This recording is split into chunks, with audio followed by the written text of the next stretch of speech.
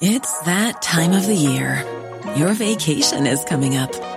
You can already hear the beach waves, feel the warm breeze, relax, and think about work. You really, really want it all to work out while you're away. Monday.com gives you and the team that peace of mind. When all work is on one platform and everyone's in sync, things just flow. Wherever you are, tap the banner to go to Monday.com.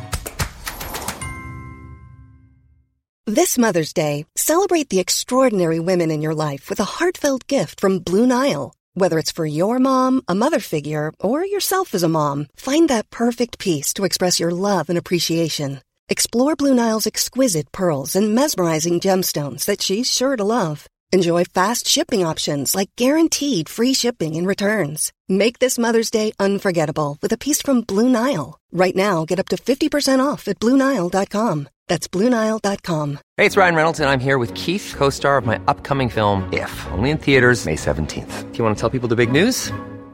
All right, I'll do it. Sign up now and you'll get unlimited for $15 a month and 6 months of Paramount Plus Essential Plan on us. MintMobile.com/switch. Upfront payment of $45 equivalent to $15 per month. Unlimited over 40 gigabytes per month. Face lower speeds. Videos at 480p. Active Mint customers by 531.24 get 6 months of Paramount Plus Essential Plan. Auto renews after 6 months. Offer ends May 31st, 2024. Separate Paramount Plus registration required. Terms and conditions apply if rated PG. It's that time of the year. Your vacation is coming up. You can already hear the beach waves, feel the warm breeze, relax, and think about work. You really, really want it all to work out while you're away. Monday.com gives you and the team that peace of mind. When all work is on one platform and everyone's in sync, things just flow. Wherever you are, tap the banner to go to Monday.com. Hey, I'm Ryan Reynolds. At Mint Mobile, we like to do the opposite of what Big Wireless does. They charge you a lot, we charge you a little. So naturally, when they announced they'd be raising their prices due to inflation, we decided to deflate our prices due to not hating you. That's right. We're cutting the price of Mint Unlimited from $30 a month to just $15 a month. Give it a try at mintmobile.com/switch. $45 upfront for 3 months plus taxes and fees. Promo rate for new customers for limited time. Unlimited more than 40 gigabytes per month. Slows full terms at mintmobile.com.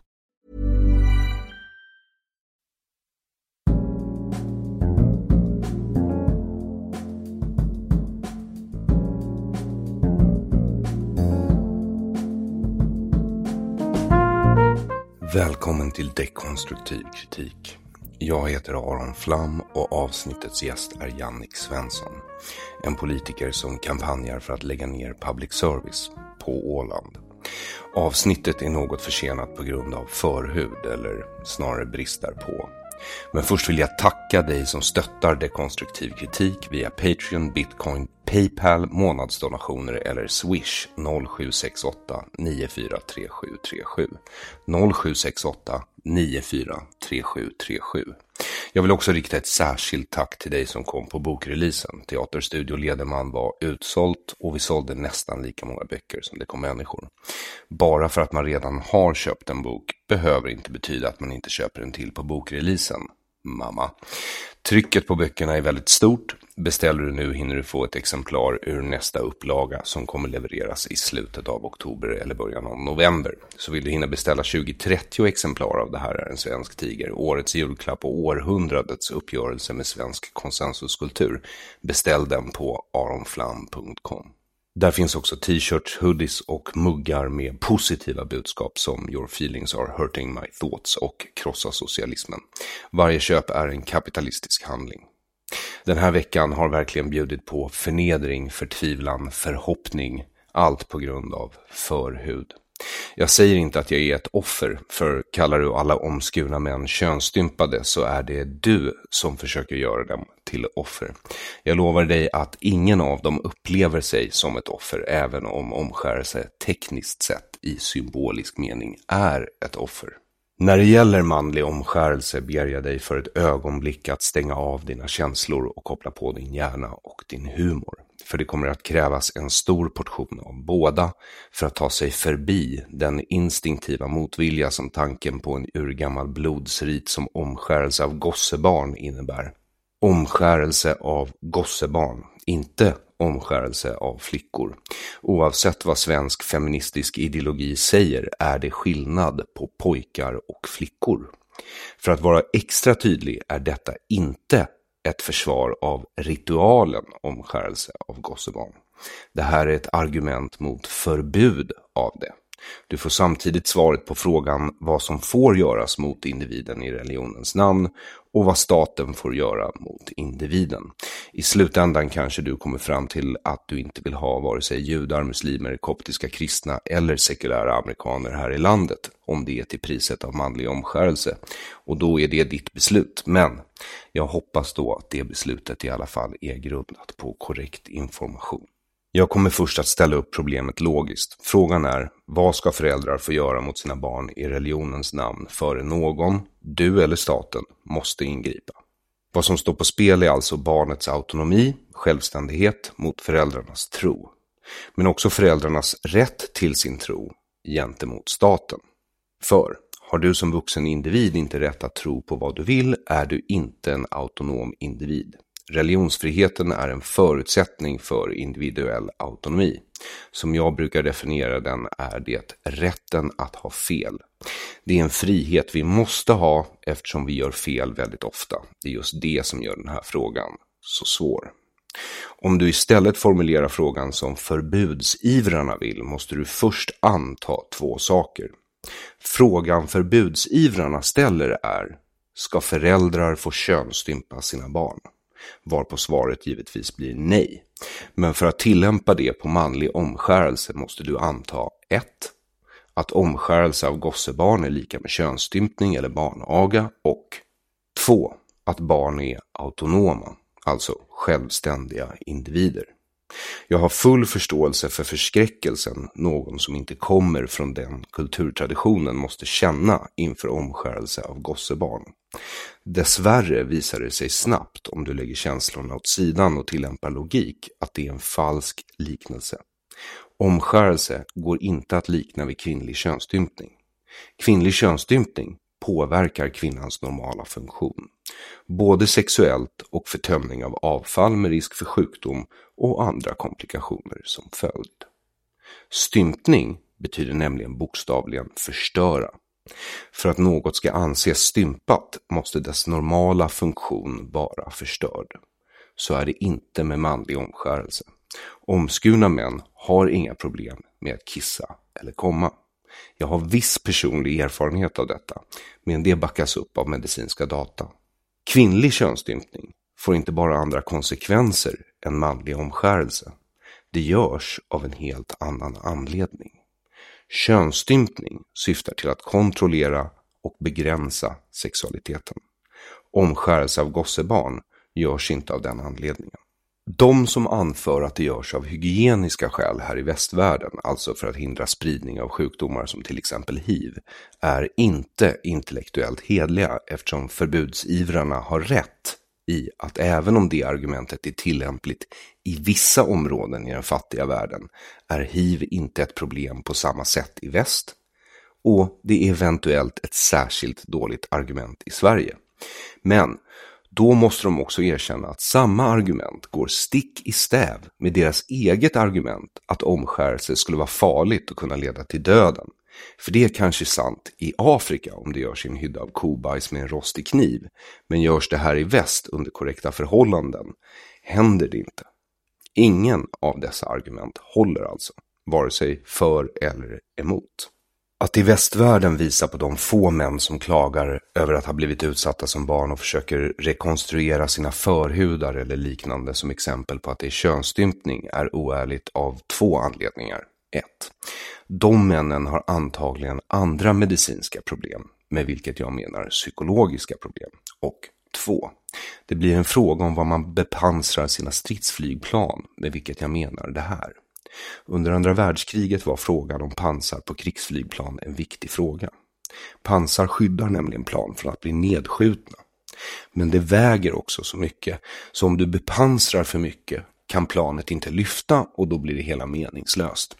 Du vill alltså hitta rätt mängd pansar på rätt ställen så att planet kan flyga så långt som möjligt med så mycket bomber som möjligt och sen tillbaka för att hämta mer bomber.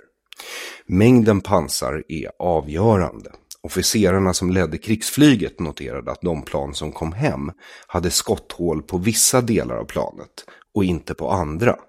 Och drog helt enkelt slutsatsen att där det oftast verkar vara kulhål, alltså den del av flygplanskroppen som verkar träffas, oftast på de plan som återvänder från sina uppdrag, bör vara rätt ställe att sätta pansar på.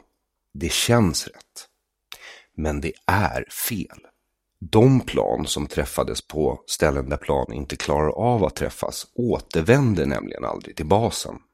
Svaret på frågan var du ska bepansra ditt stridsflyg är alltså där dina återvändande plan inte har kulhål.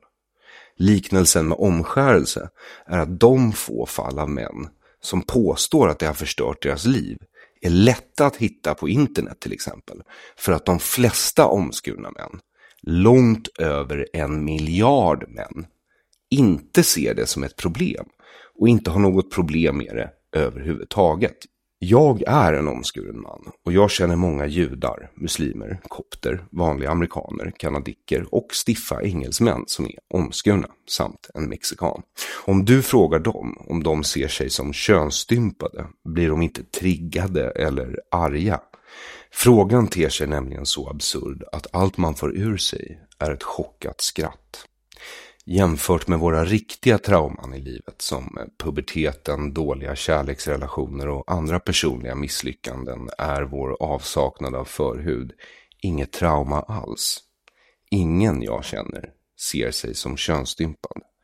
Orgasmen sitter nämligen inte i ollonet rent biologiskt, och vad som gör en person upphetsad oavsett om det är en man eller en kvinna är för det mesta det som händer i huvudet. Att se våra föräldrars val att omskära oss som det värsta de gjort mot oss är också absurt. Ett barn skadas mycket mer av andra saker från föräldrarna, ofta utan att föräldrarna menar överhuvudtaget. Gener rår de inte för och de flesta av sina fel och brister är de kanske inte ens medvetna om. Det är också fel att jämställa det med barnaga. Barnaga görs för att skrämma barnet till lydnad. Det är ofta en del av barnets ständiga hotbild under uppväxten och kan leda till fysiska och psykiska men för livet. Att jämställa omskärelse av gossebarn vars syfte är att välkomna barnet in i familjen med vare sig barnaga eller kvinnlig könsstympning låter sig alltså inte göras. Det är en initiationsrit som är både blodig och urgammal. Jag skulle inte säga att den är primitiv. Jag tycker snarare att det är en för tiden elegant och rätt roligt svar på en väldigt svår fråga. Men distinktionen mellan omskärelse av gossebarn, könsstympning av flickor eller pojkar och barnaga är viktig. För ord betyder någonting. Och likställer du de begreppen är det relativism. Jag vill helst inte behöva gå igenom argumenten mot relativism igen, men kortfattat kan inte allt vara relativt. Eftersom påståendet att allt är relativt i så fall måste vara relativ, och då är allt inte relativt. Men jag länkar till avsnittet med Magnus Henriksson i texten till den här essämonologen på hemsidan aronflam.com, så kan du leta dig vidare därifrån och höra hela förklaringen om du vill. För som sagt, det spelar ändå ingen roll. Barn är nämligen inte autonoma. De ska bli autonoma. Men för att kunna bli autonoma måste de först socialiseras in i samhället. Alla barn uppfostras in i det som människorna som tar hand om dem tror på, oavsett vad det är. Spädbarn är helt beroende av andra människor. Får de inte mänsklig kontakt den första tiden så dör de eller får nedsatta kognitiva och emotionella förmågor. De fall som kunnat studeras där barn har isolerats från tidig ålder och ändå överlevt utan mänsklig kontakt utvecklar inget språk, intelligensen hämmas i utvecklingen och känslolivet likaså. Vi kan alltså inte isolera barn från kulturen tills de är mogna att välja om de vill ha den eller inte, utan vi måste stöpa dem i den tills de är mogna att acceptera den eller välja bort den efter eget förmåga och eget förstånd. Att göra ingenting draget till sin yttersta spets är alltså också att stympa barnet. I ena änden av skalan har du könsstympning. Det är att låta religionen bestämma för mycket. Och i andra änden har du att isolera barnen i vita rum från födseln och bara skicka in mat genom en lucka i väggen tills de är 18, varefter de släpps ut och får välja att omfamna kulturen eller förkasta den. Oavsett att de då både saknar ett språk för att uttrycka sig och beskriva vad de känner och ser och en förmåga att förstå vad de faktiskt ska välja. Människan är biologiskt utrustad för att lära sig språk. Men missar hon en viss period i sin utveckling, en period som sker i väldigt ung ålder, kommer hon aldrig att utveckla de nödvändiga byggstenarna för att fullt ut lära sig språket.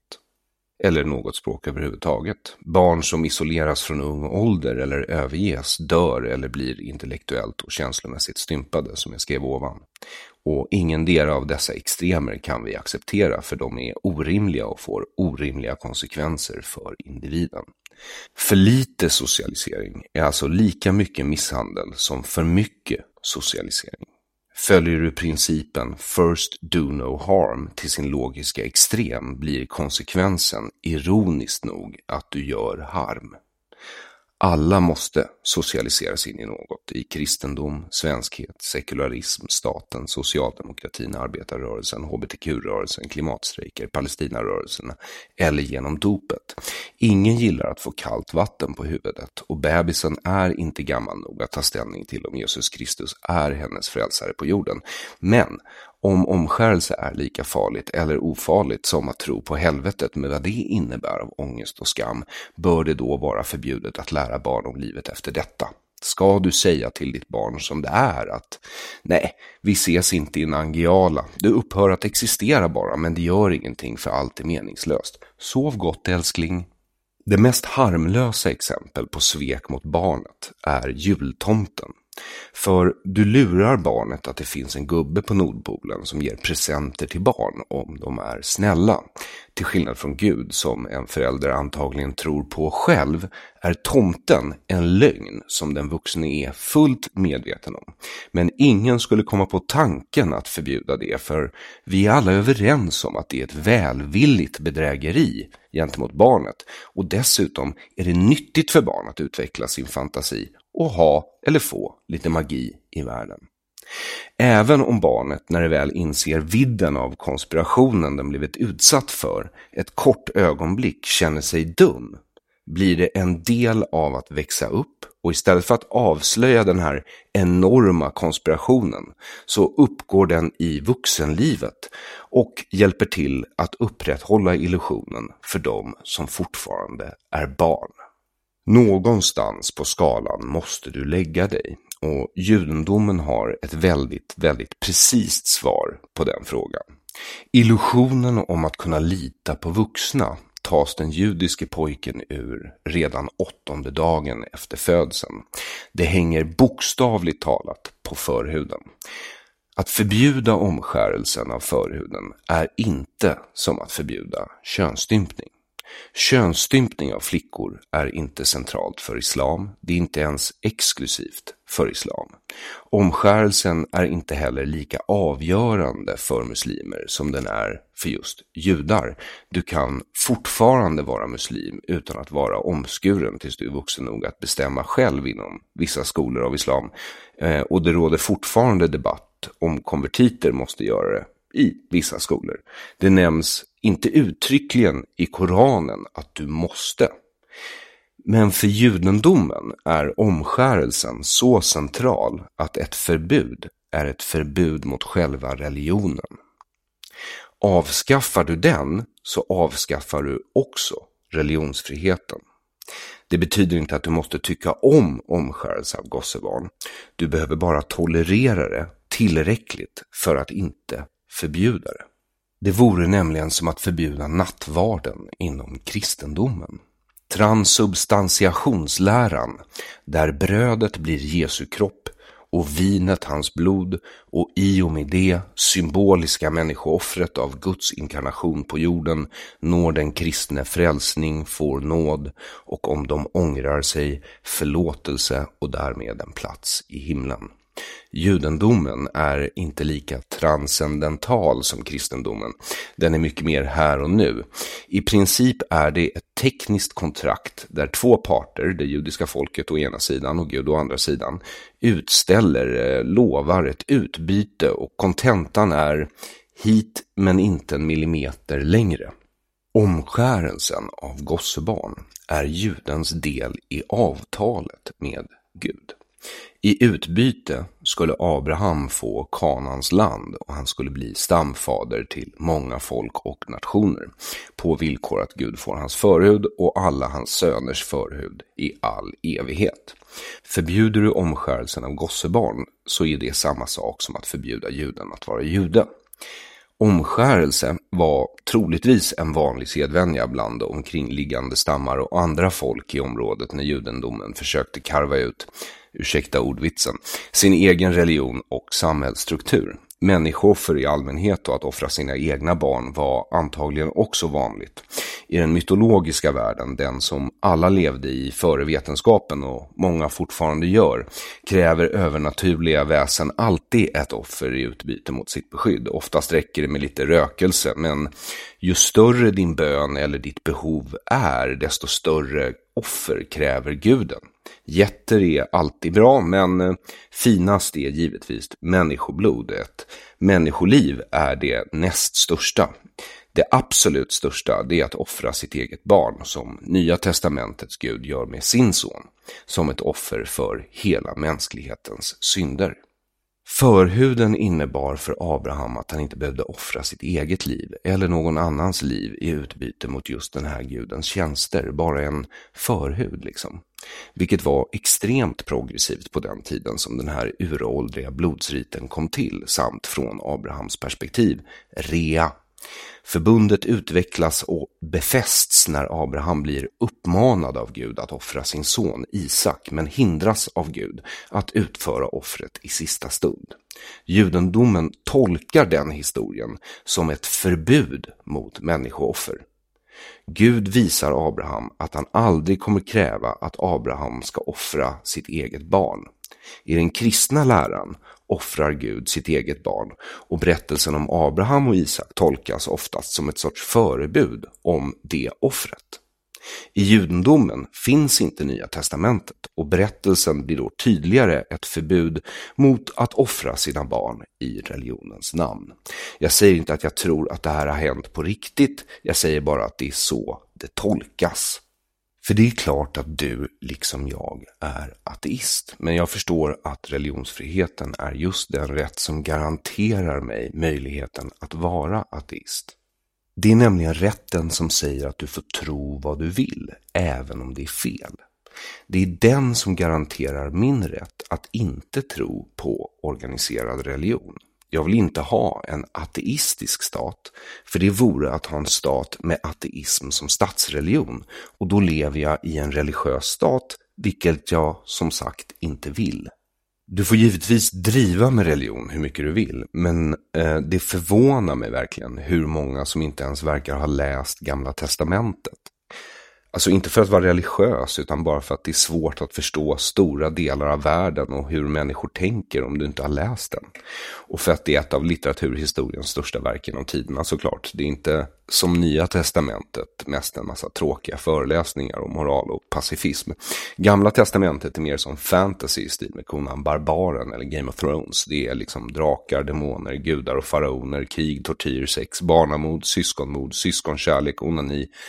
Den har allt. Vissa delar är fantastiska och vissa delar är lika obegripliga som filmen Magnolia.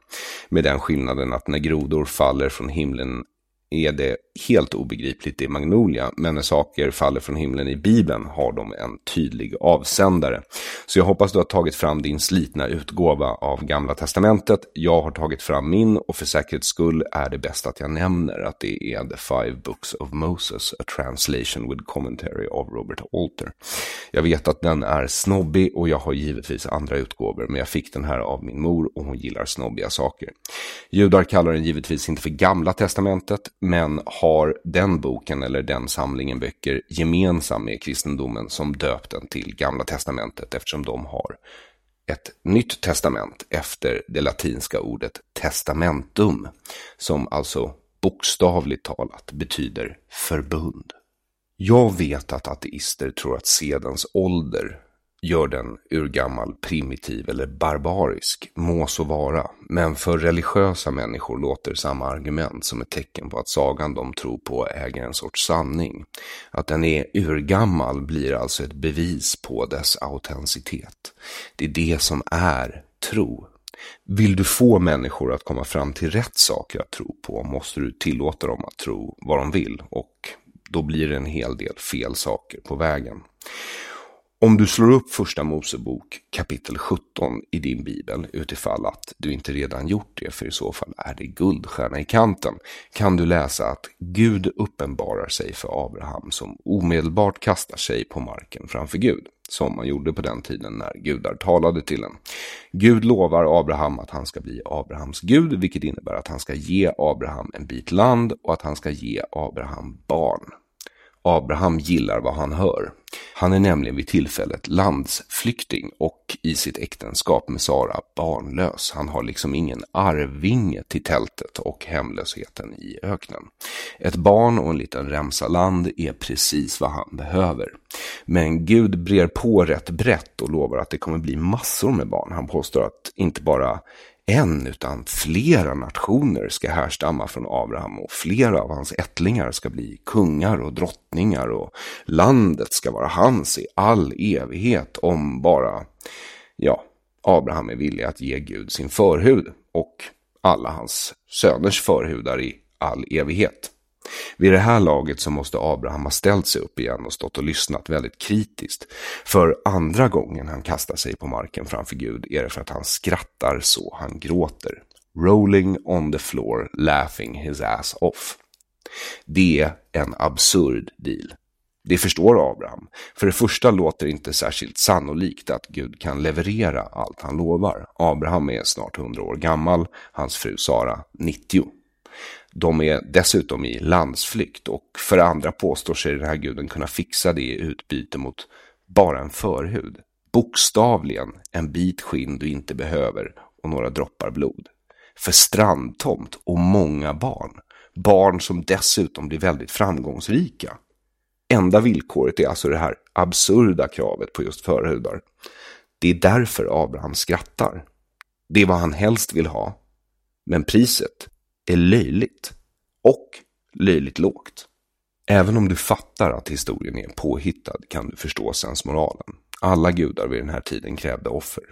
Det här var en tid när människan inte levde efter vetenskapen utan i myten. Att slippa människooffer i allmänhet och barnoffer i synnerhet ansåg alltså Abraham vara en rätt bra deal. Det är vad förhuden står för Abraham. Gud älskar specifikt förhudar för att hans vägar är outgrundliga. Men där kvinnlig könsstympning görs med syfte att begränsa den kvinnliga sexualiteten har manlig omskärelse, som konstaterats tidigare, inget sådant syfte. För det enda Gud tjatar om, mer än förhudar, är att judarna ska skaffa flera barn. Antagligen för att Gud är så vis att han inser att fler barn är lika med fler förhudar åt honom. Det är alltså en positiv spiral av fler barn och fler förhudar i all oändlighet som Gamla testamentets Gud vill se. För judendomen innebär också omskärelsen av gossebarn gränsen för vad man får göra mot människor i religionens namn. Hit, men inte en millimeter längre. Du får inte skada människor mer än att det kostar dem lite skinn. Men det måste vara skinn de inte behöver och någon droppe blod innan du som medmänniska bör gå in och ingripa. Och det är inte som att judendomen inte har gått framåt sedan dess. Gud uppmanar nämligen också Abraham att låta omskära alla sina slavar. Judar tvångsomskär inte längre sina slavar. Och har dessutom slutat ha slavar. Bra för judarna och bra för slavarna. Ett förbud mot omskärelse av gossebarn är ett förbud mot judendomen, eftersom omskärelsen alltså är judens del i förbundet med Gud. Gud vet varför Gud är så förtjust i specifikt förhudar. Vi kan bara gissa, för han kunde ju valt en annan bit onödig hud som en örsnibb till exempel, men jag är faktiskt glad att han lät bli. En omskuren penis är lättare att dölja numera och hindrar dig på så sätt inte i vardagen ens genom att märka ut dig bland andra på gatan. Det är en hemlighet bara du vet om. Förbjuder du judendomen avskaffar du religionsfriheten och då finns inte heller någon individuell autonomi. Det är mitt främsta argument emot ett förbud av just omskärelse av gossebarn. Det är också svaret på frågan varför gränsen måste gå just där. På Twitter hänvisade jag till antikens Rom för att undvika mer nutida exempel som inte får nämnas för att inte aktivera Goodwins lag. Jag noterar bara att Dan Kohn har en poäng när han noterar att de som vanligtvis är ute och skriker att det är precis som på 30-talet nu inte säger ett knyst, trots att det var precis så här det började på 30-talet. Det är möjligt att Dan Kohn noterar helt rätt i att det var så här det började på 30-talet, vilket är varför ingen säger det. Som tur är behöver man inte gå så långt tillbaka i tiden som det där vi aldrig talar om, eftersom omskärelse av gossebarn motarbetades så sent som fram till murens fall i Sovjetunionen. Det var inte uttryckligen förbjudet för att inte stöta sig allt för mycket med den stora muslimska minoriteten i Sovjet, men motarbetades ändå aktivt med propagandakampanjer och särskilt motarbetades judisk omskärelse. Så till den grad att det i praktiken blev omöjligt. På bokreleasen av Det här är en svensk tiger träffade jag en äldre jude som flytt från förtrycket bakom järnridån. Där fick man inte vara omskuren, man fick inte vara jude, även om han givetvis var det ändå fick han inte uttrycka det. För honom var det viktigt att han fick omskära sina söner här. Är han en könsstympare, en barnmisshandlare, ett monster? Det blir absurt att du kallar så många människor för brottslingar utan att någon har bett dig om hjälp. Det är nämligen vad som händer när staten sätter sin gräns för religionsfriheten för snävt. Det blir religiös förföljelse. Min opposition mot Centerpartiets förslag är alltså inte identitetspolitisk. Jag är emot det för att det är identitetspolitik. Ett relativt harmlöst men för majoritetsbefolkningen obegripligt ingrepp ska förbjudas bara för att de inte förstår det och kan acceptera det. Det är sant att svenskarna frivilligt har överlämnat sitt personliga ansvar liksom sina barn till det allmännas försorg. Frågan är om det var så mycket bättre. Har det allmänna gjort ett bättre jobb än du själv skulle ha gjort? Med tanke på hur intellektuellt och känslomässigt efterbliven debatten runt det här har blivit gissar jag på att det inte är så. Genom att sakna en ritual för att inträda i vuxenlivet, faktiskt bygga ett helt system som bygger på att slippa ta den vuxnes ansvar, har Sverige befolkats av vuxna barn. Jag vill inte ägna mig åt whataboutism, alltså argumentet att det finns värre saker som bör ha högre prioritet. Men det är verkligen symptomatiskt att det här har blivit en stor fråga i ett land som ständigt ägnar sig åt plakatpolitik hellre än riktiga frågor. Stormen runt detta motsvaras bara av tystnaden runt riktigt hedersvåld, kvinnlig könsstympning, barnäktenskap, terrorism och antisemitism. Återigen vill jag här göra distinktionen mellan att ogilla judendomen, vilket du är fri att göra, och att vilja förbjuda den. Det är stor skillnad mellan att kritisera religion och att vilja förbjuda religionen. Det är inte liberalism, det är socialism. Vilket exemplet med Sovjetunionen visar. Annars är just den kinesiska statens senaste kampanj för att bekämpa islam bland uigurerna ett nutida sådant. Sedan 2017 ska tecken på omskärelse rapporteras till myndigheterna. För att förvirra situationen i Kina ytterligare härjar en HIV-epidemi bland andra kinesiska folkgrupper som myndigheterna vill uppmuntra att stoppa genom att övertyga dem att omskära sina barn. Något de flesta är ovilliga att göra, vilket tyder på att förståelse för vad just omskärelse av pojkar innebär är en kulturell fråga. För problemen inom islam beror inte på omskärelse av pojkar. Vare sig terrorism, hedersvåld, kvinno-, homo- eller judefientligheten kan härledas till att muslimer omskär sina gossebarn. Att islam i den muslimska världen idag präglas av medeltida värderingar har med hur man förhåller sig till urkunderna att göra. Sant, urkunderna. Om det är islam som är problemet för vissa av dem som är för ett förbud tycker jag att de ska säga det istället för att försöka få till ett förbud mot sjalar och förhusförkortningar. Strategin är inte bara passivt aggressiv utan också dömd att misslyckas eftersom det inte finns något kausalt samband mellan terror, hederskultur, våldtäkter och omskärelse av gossebarn. Omskärelse är en kulturell preferens. En som dessutom går stick i stäv med den svenska kulturens längtan efter likhet. Att allt ska vara likadant, till och med snoppar. Lagom stora, oomskurna snoppar. Det är inte individualistiskt, det är kollektivistiskt. Det är givetvis din rätt att uttrycka åsikten att du föredrar en viss typ av snoppar framför andra, eller att du bara avskyr en viss sorts snoppar. Men det är ett stort steg från det till att göra vissa snoppar olagliga. En muslimsk vän oroade sig för att förbud skulle leda till att barn som kom från familjer där omskärelse inte praktiseras skulle se sina omskurna kamrater i duschen efter gymnastiken och ange deras föräldrar till lärarna. Han oroade sig för att Sverige höll på att bli ett angiverisamhälle. Jag lugnade honom med att det har det alltid varit. Den som påstår att omskurna män är könsstympade försöker göra dem till offer, trots att de inte tycker sig vara offer. Om de tycker att de är offer är det antagligen på grund av andra omständigheter än omskärelsen. De har andra problem att tänka på. Då erbjuder du dem hjälp som de inte bett om för ett problem de inte har. Oavsett vad så känns modus operandi igen. Socialister förnekar sig aldrig.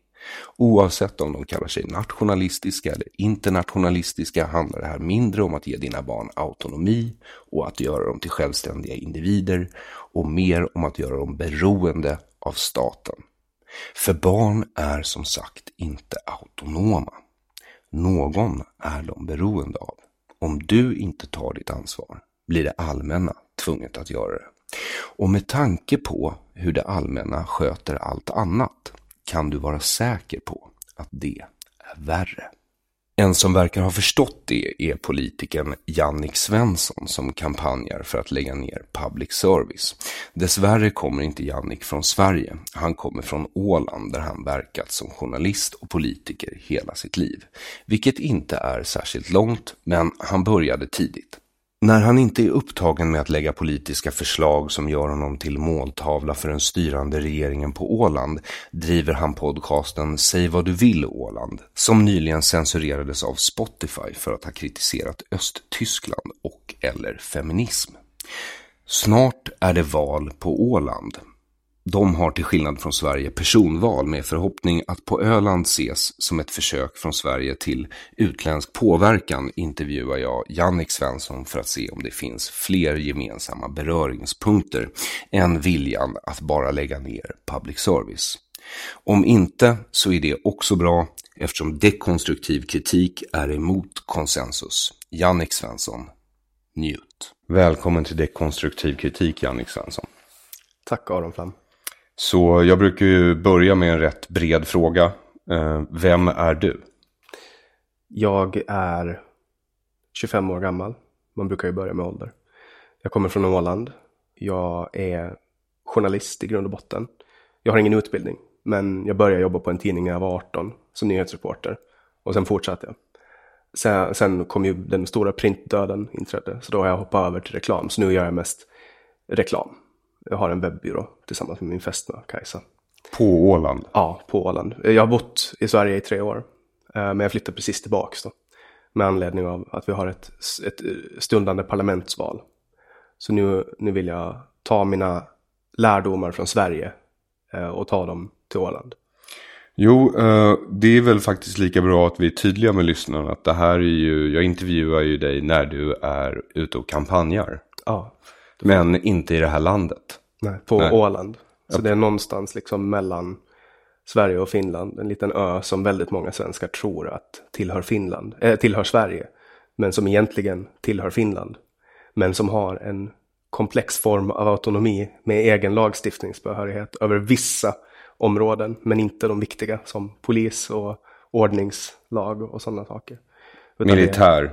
Ingen sånt. Nej. Vi är demilitariserade så det får inte finnas någon militär på Åland. Och vi slipper göra militärtjänstgöring. Så när vi kommer till Finland så kallar de oss hurrin och så sparkar de och kastar saker på oss. Och vad betyder hurrin? Hurri betyder...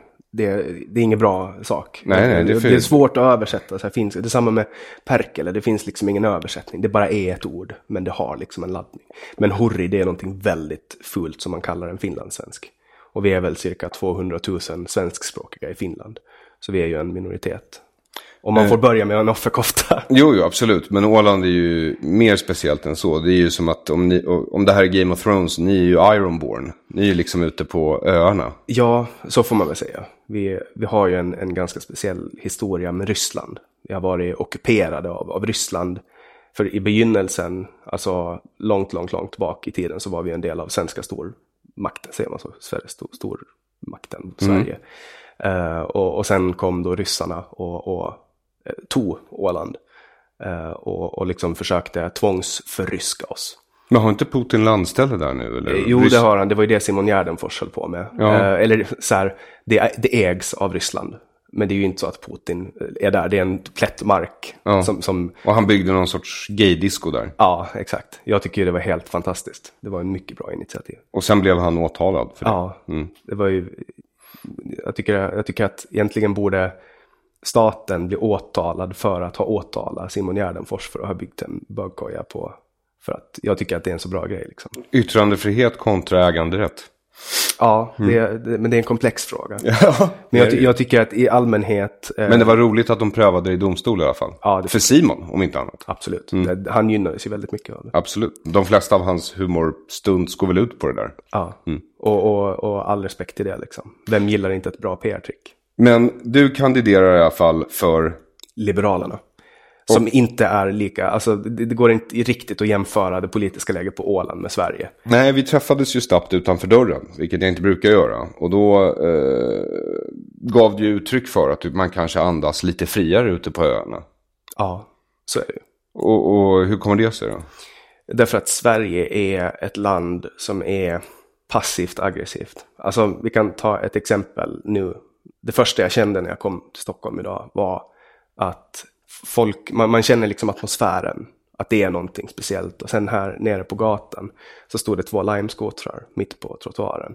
Och så kom det en gubbe och när han såg dem så fick han liksom någon spasm. Och så tog han tag i limeskotrarna och började kasta dem in i buskagen.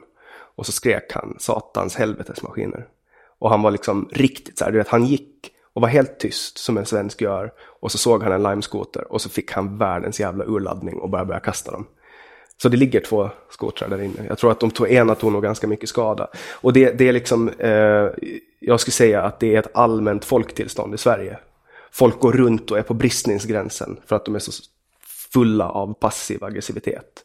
Men det finns en så stark ett så starkt moraliskt tryck att hålla allting innanför och jag tror att det blir så när man lever i ett konsensusland. Det är inte samma sak på Åland. Är ni inte, hur stort är Åland? Hur många människor? Det är 30 000 personer. Så det är inte jättestort liksom. Men det är ändå väldigt unikt. Alltså när man tar en liten småort med 30 000 så går det inte att jämföra. Därför att vi har så otroligt många färjanlapp. Vi har över 20 färjanlapp per dag. Och vi är liksom en vital del i Östersjöns trafik. Och egentligen hela Nordens infrastrukturella bas. Och det är just för att vi har ett skatteundantag som möjliggör att alla fartyg som tar in på Åland i mer än 10 minuter så har rätt att sälja skattefritt. Så att de får liksom inrätta ett skattefritt lager på båten och sen får de sälja det här. Så ni är på vissa sätt nästan skattefri zon? Ja. För gott och blandat och sprit? Gott och blandat och sprit och sen allt som är dåligt för kroppen egentligen. Så snus, cigaretter, alkohol och sen.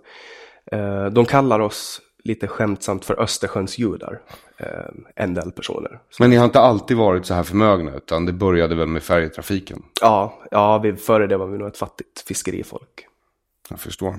Så lite N-word rich? Ja, precis. Ungefär, vi säger det så bra. Men då förstår jag. Ja.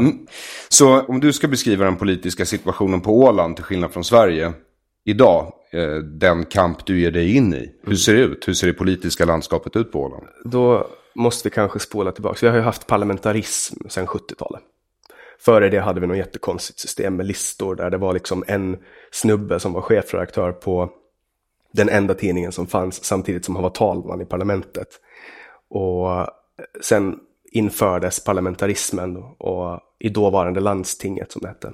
Och vi har ju då en autonomi, en självstyrelselag som stipulerar vad vi får lagstifta om, och det är främst en fördelningspolitik kan man säga. Vi har ungefär 300 miljoner euro, vad är det, 3 miljarder kronor som vi ska fördela varje år och som vi får från Finland. Och det politiska läget på Åland just nu är så att de senaste 40 åren så har Centern, som är väldigt konservativa, suttit vid makten. Och de har liksom suttit i makten och delat på makten med olika partier. Liberalerna har varit med, men Centern har till och med varit ensamma. Trots att då Liberalerna alltid har varit ganska starka, så har...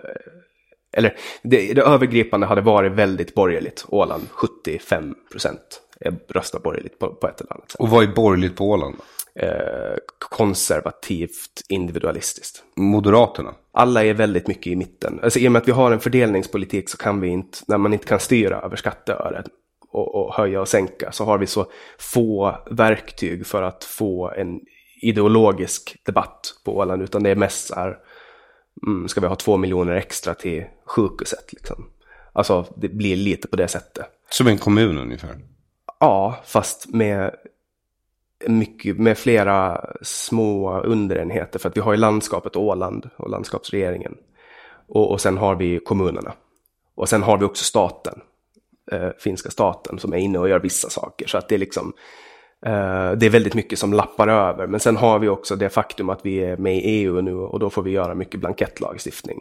Så fort EU lagstiftar om någonting som går innanför vårt legislativa område, så får vi fylla på dem med blankettlagar.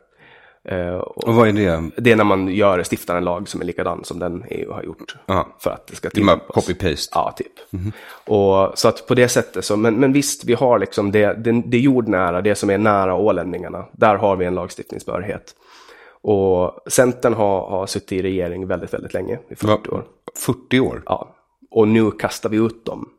Så att mitt parti, Liberalerna, gick ihop med Moderaterna och, tro det eller ej, Socialdemokraterna, för att sätta Centern i opposition. Och nu har Centern suttit i opposition i 4 år. Så det valet vi står inför nu, så kommer det att bli ett väldigt jämnt lopp mellan Liberalerna och Centern.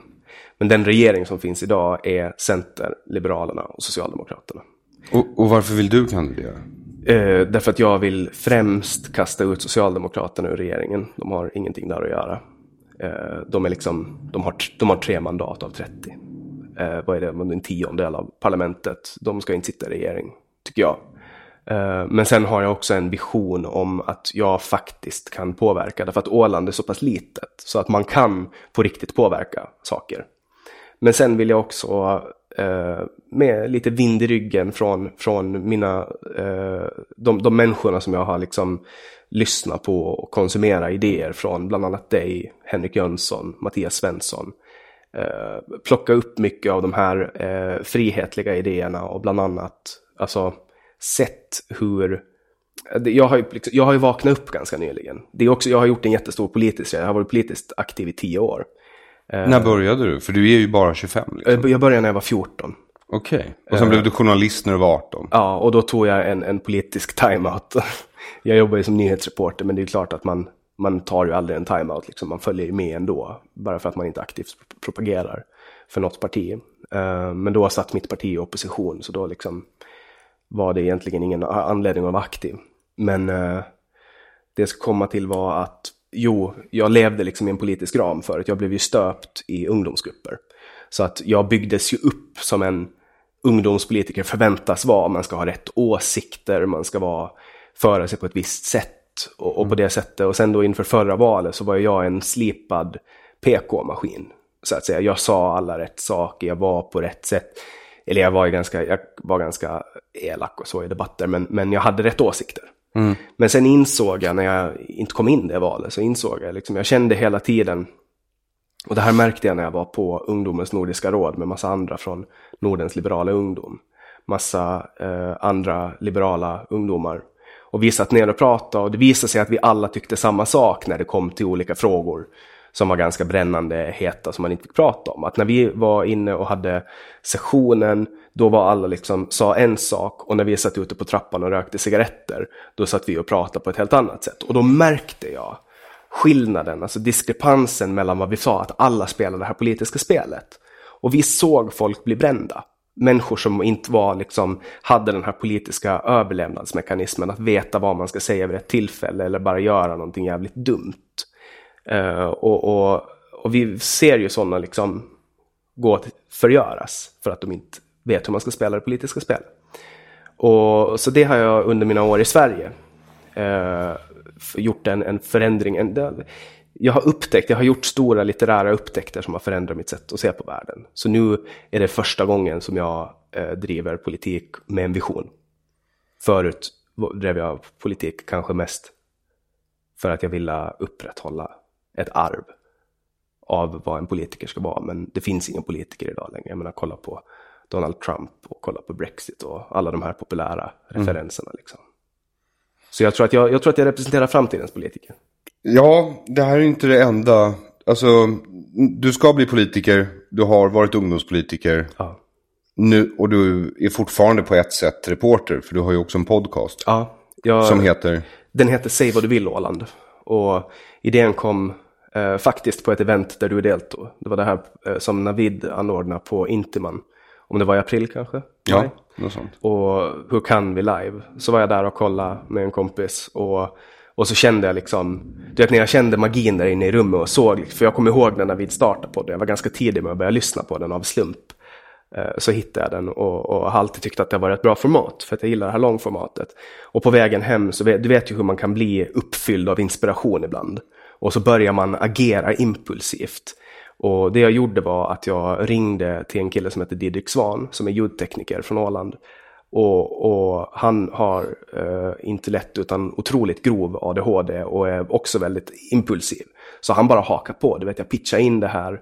Han hakar på, vi registrerar en domän, vi köpte ett ljudhotell, alltså Podbean, och sen hade vi liksom, vi var så långt in i allting så att vi kunde liksom inte backa ur. Och sen skulle vi börja verkställa. Och så gjorde vi, det här var precis vid EU-valet, 15 maj. Och gjorde 2 intervjuer med 2 kandidater. Och sen blev det bara bra. Alltså det blev bra, folk tog emot det bra. Det fanns ingen podd på Åland. Min syster har en podcast där de pratar om typ yoga och sånt. Men det fanns liksom ingen politisk djuprapportering. Därför att vi har ju en public service som inte sköter sitt jobb. Och jag vill återkomma till det. Ja. Men först, för du har ju bett mig om tips en gång hur man gör podcast. Jag hade ju bara ett tips att ge, och det var ju att efter att du sagt på rec så ska ni vara tysta i 10 sekunder så man kan rensa bort brus liksom, i efterhand. Det var ett bra tips. Du har ju varit med i min podd. Ja, jag har förstått det. Men nu har jag också lyssnat på ett avsnitt inför den här podden. Vilket lyssnade du på? Jag lyssnade på det avsnittet med René Janetsko. Ja. Och det kändes ju pinsamt att ha gett dig ett tips efter den podden. Dels för att podden var väldigt proffsigt producerad, tycker jag. Tack. Det är Didrik Svan som ska få hands up. Ja, men bra Didrik måste jag säga. Och för det andra så var det ett jättebra avsnitt. Tack. Och väldigt, väldigt intressant. Vill du berätta lite om det? Därför att det är, som jag har förstått det enda avsnitt av din podd hittills som har blivit nerplockat från Spotify. Ja. René är en kille som ställde upp i valet till Ålands lagting för 4 år sedan. Han kommer från före detta DDR och Östtyskland. Och han växte upp och levde under de omständigheterna som rådde fram tills att muren föll. Och sen fick han smaka på frihetens vin och hamna med sin långtradare på Åland, dit han valde att fälla sina rötter. Och han har liksom socialdemokratiska värderingar, arbetarvärderingar, och jag kan ju tänka mig att efter en indoktrinering från barn att man har det här socialistiska i sin själ och har svårt att släppa det. Så han anslöt sig till Socialdemokraterna. Och så börjar han se saker som att det finns en väldigt kontroversiell politiker på Åland som heter Igge Holmberg, som bland annat väckte en jättestor skandal för 7-8 år sedan när han kallade prinsessan Estelle för parasit när hon föddes, så det blev liksom en världsnyhet och så. Och det finns då en scen som utspelar sig för 4 år sedan på torget i Mariehamn där René ville ge lite soppa till en kille som heter Stefan Toivonen som ställde upp i ett parti som då är någon form av systerparti till Sverigedemokraterna. Och den här andra killen då, Igge Holmberg, ville inte att Stefan Toivonen skulle få ärtsoppa. Och det tyckte då René Janetsko att var en dålig sak liksom. Och de här sakerna började rada upp sig i Socialdemokraterna. Han märkte att han inte liksom fick gehör och han märkte att det fanns... För det var någon skatepark också. Han ville ha en skatepark. Ja, men då, det föll. Ja, för att de övriga då i partistyrelsen tyckte liksom att men killarna då liksom, eller tjejerna då, ska de sitta där och titta på när killarna... De tyckte inte att det var en bra grej och det här ledde då till att han på något sätt hamnade i kollisionskurs med partiet. Och då tänkte jag, för sen blev ju han helt vild debattör när han liksom släppte, när de här demokratiskt socialistiska kedjorna släppte, så gick han vild på Facebook och startade en Facebook-debatt som fick så här, det var typ 500 kommentarer i en tråd, och det är ganska mycket för att vara på Åland liksom. Och det kändes som att alla var involverade, och då tänkte jag, men han här blir en bra gäst. Och så tog jag med honom och så hade vi ett 2 timmars samtal och sen släpptes det.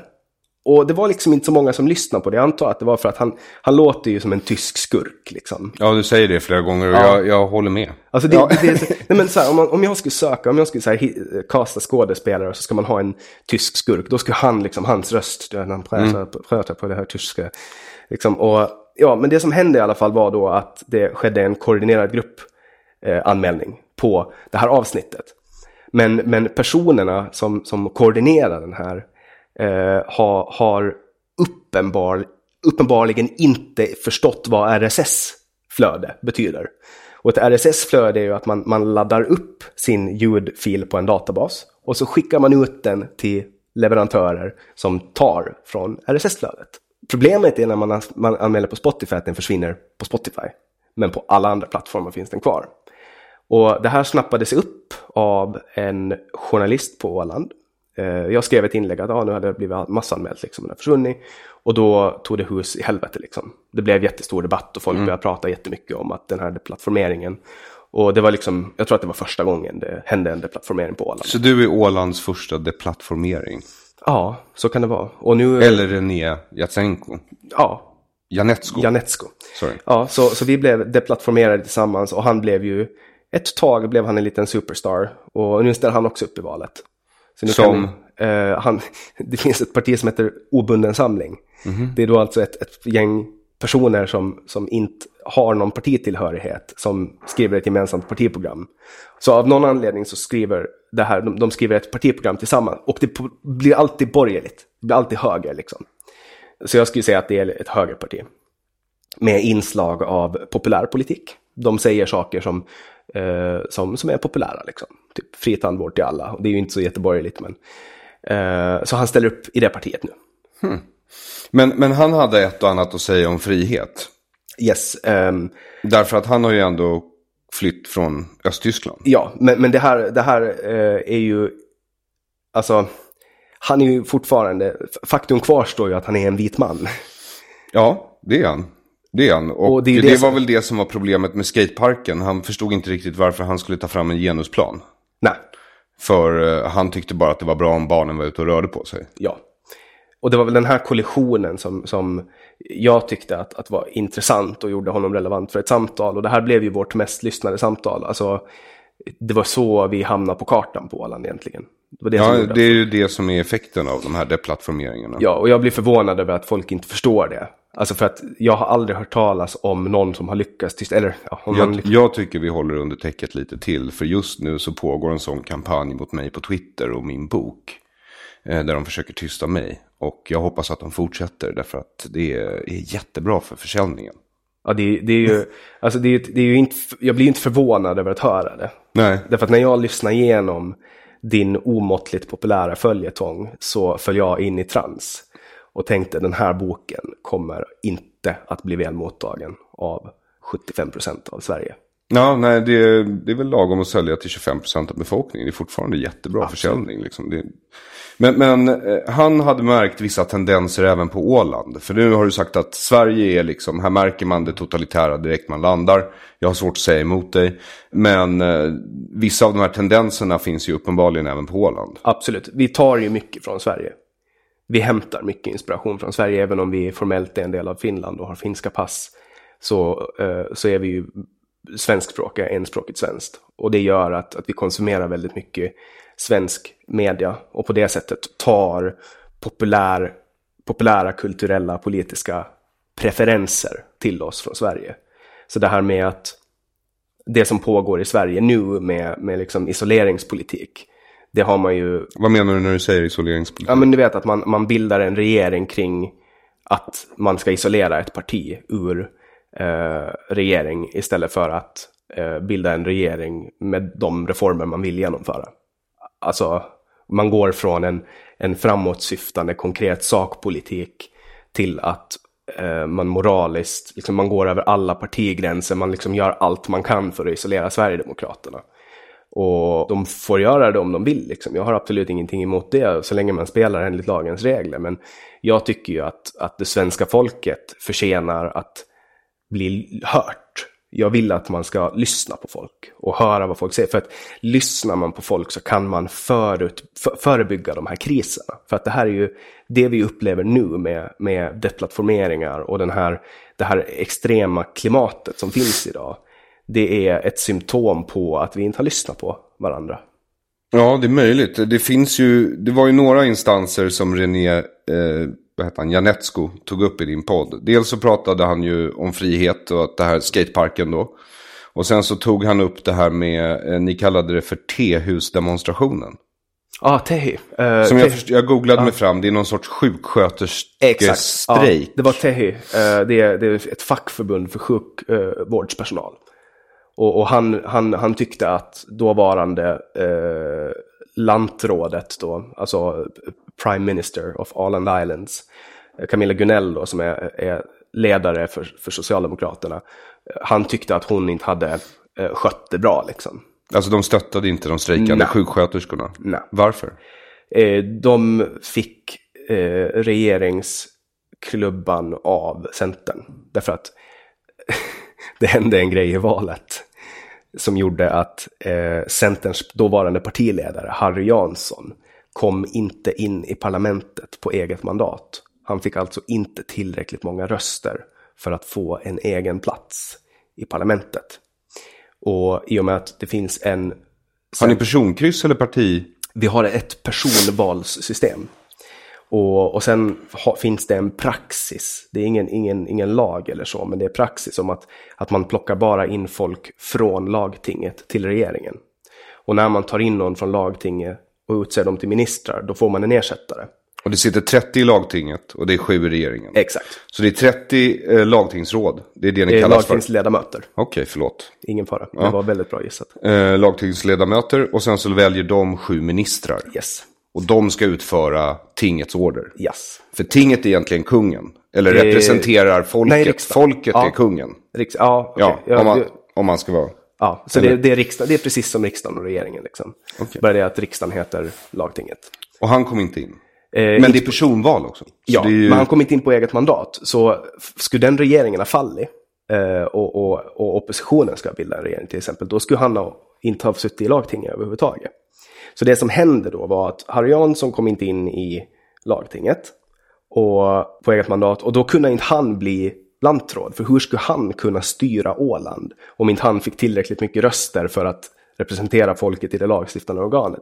Så det de gjorde då var att de blev tvungna att ge regeringsklubban till Camilla Gunell, som var ledare för det näst minsta partiet, Socialdemokraterna, som hade då 3 eller 4 mandat, för att hon var den mest kryssade personen av alla. Hon hade sedan 932 röster, vilket är fantastiskt mycket på Åland. Ja, men socialister är ju hängivna sin religion. Så är det. Och sina ledare.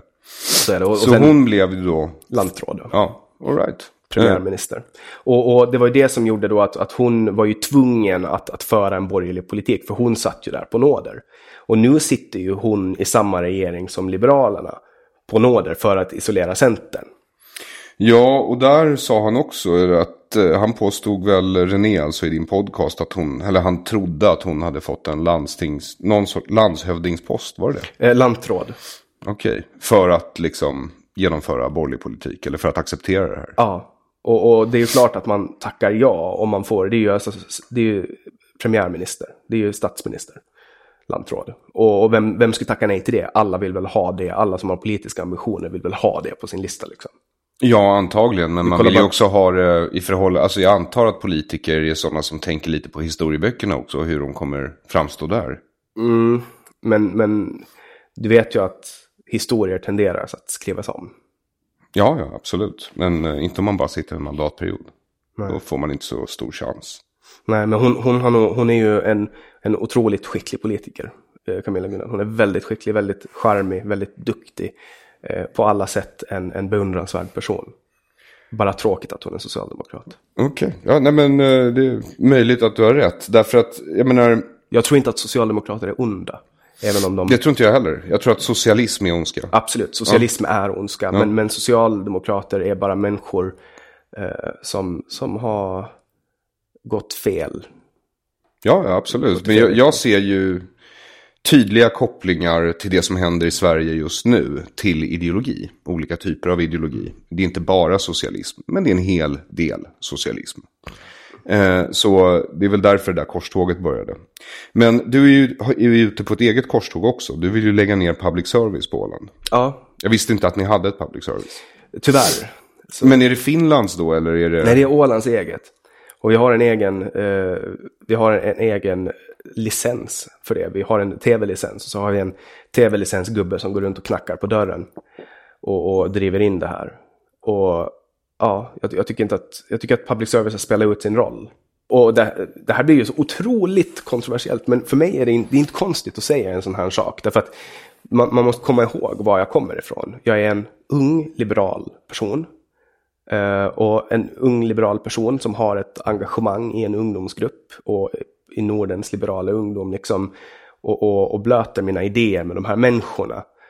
Men sen när man uttrycker dem på hemmaplan, då blir man liksom sönderbombad. Jag blev ju ångvältad i 3 veckor för att jag ville avskaffa public service. Men är ert public service skattefinansierat? Tyvärr. Men varför det? Varför gick ni över från ett licenssystem? Varför tog ni den idén? Ja, är det från Sverige då? Har ni gjort en egen utredning, eller har ni bara copy-pastat vår? Jag antar, och det är tyvärr då mitt parti i samråd med Socialdemokraterna och Moderaterna som har genomfört det här. För att det råder en konsensus över att det behövs. Det är en grundsten i demokratin. Okej, men skulle du säga att ert public service är vinklat då? På samma sätt som Sverige ser? Alltså det är väl bara att kolla på hur många journalister som går från public service och blir aktiva i Socialdemokratiska partiet. Det är några stycken. Det kan jag tänka mig, det är det här också. Det är en det här valet, en förra valet. Alltså det är liksom 18, 19, 20 personer som jobbar på redaktionen. Och de sänder färre timmar än vad den kommersiella radion gör. Vi har en kommersiell radio. Och de gör saker som de tycker att är intressanta. Så här kulturgrejer, och så då har de någon bokhörna där de ser böcker. Och sen spelar de musik för folk på fredagar och sånt. Och det är mysigt om man är en äldre person som lyssnar på radio. Men jag tycker inte att det är värt 2,5 miljoner euro. Och sen liksom... Per år eller? Ja. Och det är jättemycket pengar. Alltså med tanke på vad man kan göra. Man ska till exempel kunna köpa skolböcker till alla åländska skolungdomar. Gymnasie- och högskolestuderanden. Och det ska kosta 0,5 miljoner euro i år. Och då ska man liksom kunna finansiera alla skolböcker. Inte för att jag tycker att man ska göra det. Men det är bara ett mått på vad man ska kunna göra med de här pengarna. Det finns en alternativ kostnad för allt man gör. Och mitt främsta argument är att public service grund kom till i början på 1900-talet därför att det var jättedyrt att lägga upp master, det var jättedyrt att köpa sändningsutrustning, det var dyrt att upprätthålla det, och därför behövdes det ganska mycket pengar, och det fanns liksom ingen vinst i det då, men det var ändå en sån livsnödvändig uppgradering för samhället att kunna föra ut information åt alla, och liksom det var informationstidens början, och då behövde samhället göra de här investeringarna. För att det var liksom en bra grej. Men nu har man idkar ingen självkritik. Och man kollar inte på sig själv och ställer sig frågan, varför finns jag? Varför har vi det här? Och när jag ställer den frågan från ett utsidesperspektiv och tittar på det här som ändå jag skapar ju media liksom. Jag skapar 2 timmar media i veckan.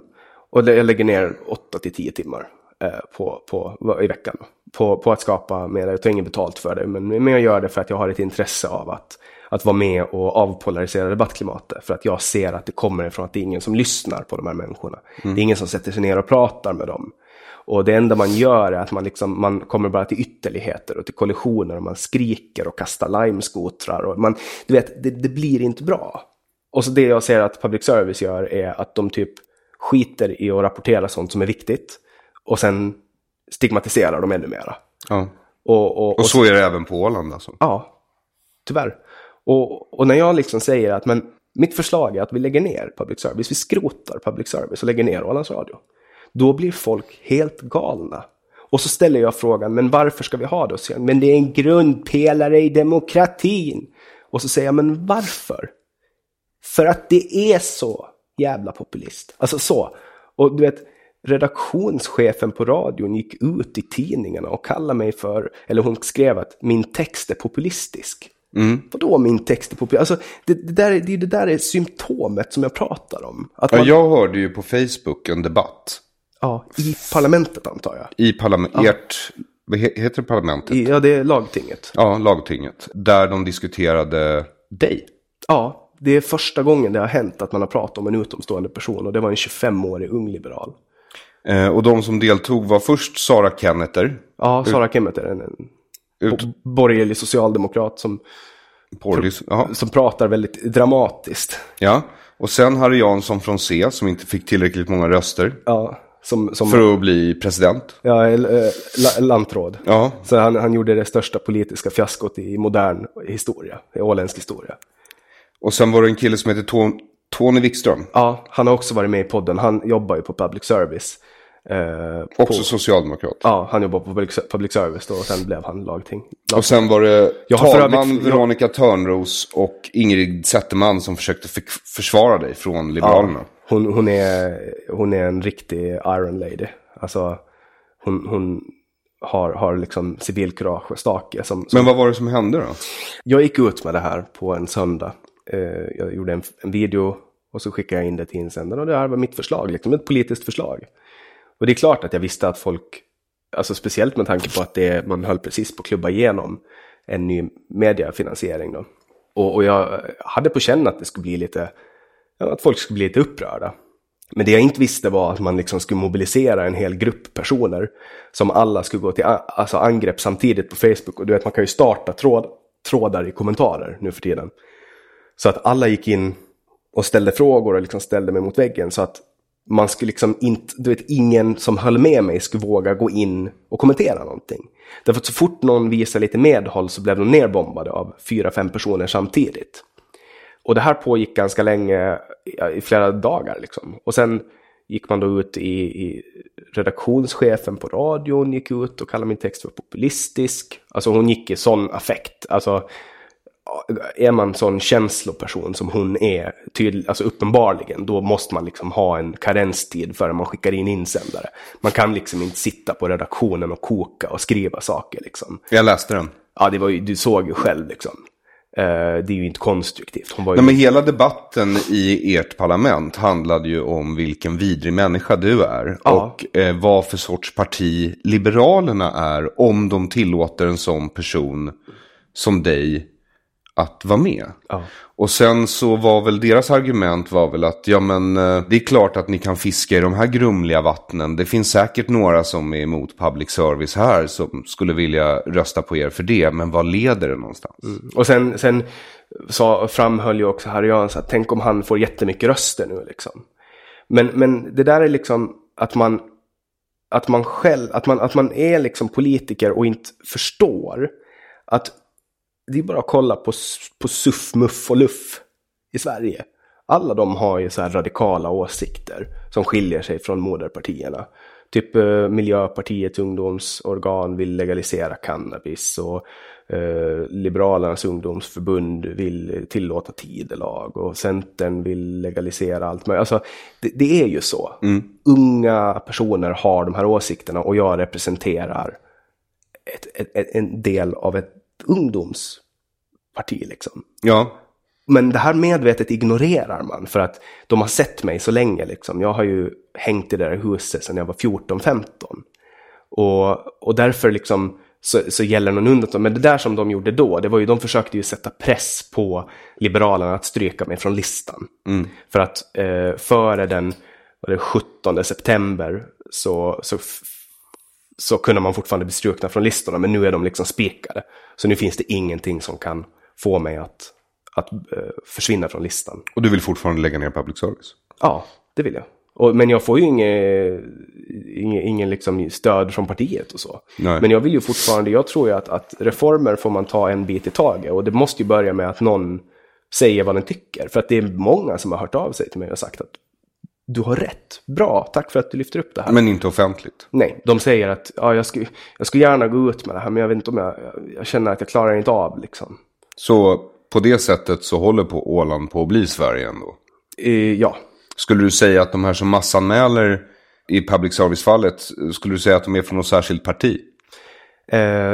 Nu kan jag ju inte på något sätt backa upp det. Men jag har en magkänsla som säger att det finns ett visst parti, ja. Sossarna helt enkelt. Ja. Det är ju de som angrep dig högst i parlamentet också. Ja, det var de som liknar mig vid Viktor Orbán. Det var ju schysst. Ja, det var men då syftade de bara specifikt på att lägga ner public service. Ja, men det var inte första gången jag blev angripen av en socialdemokrat i den salen. När jag var 16 så gick jag i gymnasiet. Och då genomfördes en stor gymnasiereform. Och då ville de... Strunta i det, det är bara sirener. Det är bara sirener. Då ville de höra oss ungdomar.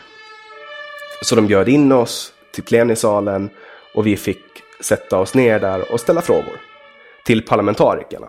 Och jag var liksom 16 och hade väl börjat mitt politiska engagemang, men fortfarande liksom inte att jag hade ett namn i politiken. Men då ställde jag en kritisk fråga till en socialdemokrat då. De satt i opposition, men jag ställde en fråga. Och det här tyckte du, det var en kvinna som heter Carina Aaltonen som satt i socialdemokratiska lagtingsgruppen, som då skrev om mig på sin blogg och skrev att jag var obehaglig och hade en obehaglig retorik och att det var tråkigt att se att det här föraktet ärvdes ner. Hon liksom kopplade ihop det här med min farfar, Svensson, som också är journalist men som satt i lagtinget innan. Vad gjorde han som var så hemskt då? Ja, men han var väl liberal och han är väl också liksom, har också liberala värderingar. Och det faller väl aldrig i god jord med folk som vill förslava världen. Alltså, kanske lite dramatiska ordalag, men den här podden är ju inte känd för sina mjuka Alltså ord. jag tycker ju inte det. Jag tycker ju att det är deras agenda och att de är väldigt tydliga med det. Jag förstår inte varför de själva inte verkar förstå det. Men din gäst René Janetsko, han tog ju upp det att det är ju alltid så här att när han kom till Sverige och så gick han med i Socialdemokraterna och han ser sig själv som en person med socialdemokratiska värderingar. Och sen så kommer all den här identitetspolitiken och sen börjar han ifrågasätta den. Och det är ju den nya socialdemokratiska politiken. Ja. Men just det här att man har introducerat identitetspolitik, det har ju att göra med att arbetarna har det så bra idag. Ja, och alltså klassperspektivet är också identitetspolitik. Det är bara ekonomisk identitet och inte en biologisk identitet. Nej, men och sen kan man ju, alltså, för det de försöker göra är att de försöker dela in alla i minoriteter. Ja, så att, klientism. Och sen så säljer de på dig det liksom. Så här, vi kan fixa specialrättigheter till din grupp om du röstar på oss. Det är affärsmodellen. Ja, det är kollektivism liksom. Det har ju funkat för dem. Ja, absolut. Tills det inte gör det längre. Ja. Nej, problemet är ju bara det att man är och fibblar med ekonomiska system. Och min erfarenhet, eller nu har inte jag någon erfarenhet för jag har inte styrt ett land, men det jag har läst mig till är att desto mer man håller på och försöker interagera med marknaden, desto värre blir det liksom. Ja, några saker måste man nog försöka, men men jag tänker på stora drag. Alltså kolla till exempel, bara ett exempel är ju svenska bostadsmarknaden eller Stockholms bostadsmarknad. Det är ju typ det sjukaste jag har varit med om. Man pratar, men varför ska vi ha hyresrätter? Ja, men det är bra för då kan fattiga människor ha hyresrätter. Ja, men när hörde man senast om en fattig människa på en hyresrätt? Alltså, det är ju folk med minkpälsar som röker cigaretter genom så här 20 centimeter långa holkar och sultanmössor på Östermalm som har de här förstahandskontrakten. Ja, det finns ju en del paradvåningar här också fortfarande, så är det. Med kontrollerad hyra, så att de betalar lika mycket som någon i Flemingsberg. Och det är liksom så här, det är ju bara perverst. Det är bara perverst. Alltså, jag hyrde en etta på Mariatorget och vi betalade 12 000 i månaden för den. Och när vi fick nycklarna så hade han glömt att ta bort lappen, så det stod vad hyran var på nyckeln. Och han betalade så här 5 400 kronor för den. Och det är så här prime-läge, bottenplan, helt perfekt. Och det är så här 5 400 och marknadspriset 12 000. Det är liksom, och då sitter han och liksom kapitaliserar på, man skapar ju liksom en svart marknad som gynnar få. Och det är ju sällan utsatta barnfamiljer gynnas av det här. Det är ju de som är listiga. Ja, de som är listiga och de som jobbar i Socialdemokratiska arbetarpartiet. Ja, som får de här förstahandskontrakterna. Ja, eller gör kultur åt Socialdemokratiska arbetarpartiet. Ja, då får man det helt enkelt. Och du stötte alltså på ungefär samma behandling som din gäst René gjorde. Fast han stötte på den, han blev ju utmobbad från sossarna helt enkelt. Ja, jag blev ju utsatt för, jag vill inte gå i offer eller någonting, för det här har ju gynnat mig. Jag kommer ju, nu ska jag inte säga någonting för en valresultat jag kommer i, men det är väldigt många som har hört av sig och sagt att de kommer att rösta på mig för det här. Alltså, det är ju glädjande. Det är glädjande, absolut. Och jag tror inte att Harry Jansson förstår inte. Sara Kemmeter förstår inte. Att de gör mig en tjänst genom att hänga ut mig på det här sättet. Ålands radios redaktionschef förstår inte att hon gör mig en tjänst. Därför att de avslöjar sig själva?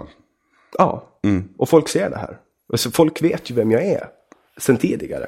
Folk vet ju att jag inte är någon bestialisk, behornad, hårig varulv som stryker runt och äter barn. Nej, och om inte så går det ju att lyssna på din podd och det går att läsa din blogg. Där du ser ut som en hel och ren ung man. Kanske stöpt lite för hårt i politiskt ungdomsförbund, för du har de där glasögonen och de där snedbenan. Men jag vet, du är som du är liksom. Och de här glasögonen, jag var faktiskt idag nu när jag är i Stockholm, var jag inne och fixade till dem. Jag fick dem för 1 år sedan. Och då tänkte jag på hur mycket de har gjort för mig. Dels så har de ändrat mig, så att jag ser ju mycket smartare ut idag. Men sen kan jag också se saker. Den här sommaren är ju första sommaren som jag har sett löv på träden och flugor. Förut har flugor varit någonting suddigt som har flugit runt liksom. Och nu har jag sett liksom, håriga ögon och sånt.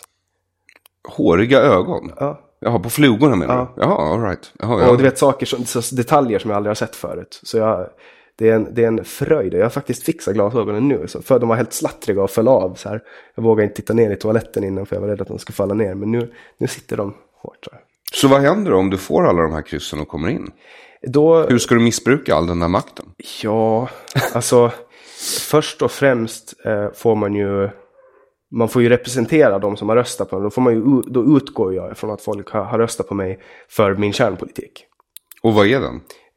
Dels så, min absolut viktigaste fråga, det är beroendevård. För att idag, man har ju pratat om raslagar och hur vidriga de är, men det är ingen som funderar på det faktum att vi har en lag som diskriminerar 15-20% av befolkningen. Och det är då folk som föds med beroendesjukdomen eller utvecklar den.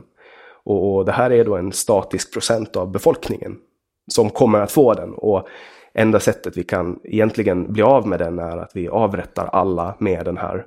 Avrättar? Ja. Jaha, okay. Ja, men jag tänker på till exempel Obunna på Åland har en valreklam där det står ett Åland utan missbruk. Och det är rimligtvis det enda man kan göra för att få ett Åland utan missbruk, är att avrätta alla missbrukare. Då har man, det är ju lösningen. Men du vill ju inte göra det alltså. Absolut inte. Nej. Men det är ju det man gör nu, fast på ett väldigt tyst och plågsamt sätt. Man gör det väldigt svårt för missbrukare att få hjälp. Och det är väldigt viktigt för mig att man ska ha ett brukarperspektiv i vården och att man ska göra saker som har evidens. Skulle du säga att Ålands missbrukspolitik idag liknar svensk mer än finsk? Eller har ni er egen? Eller?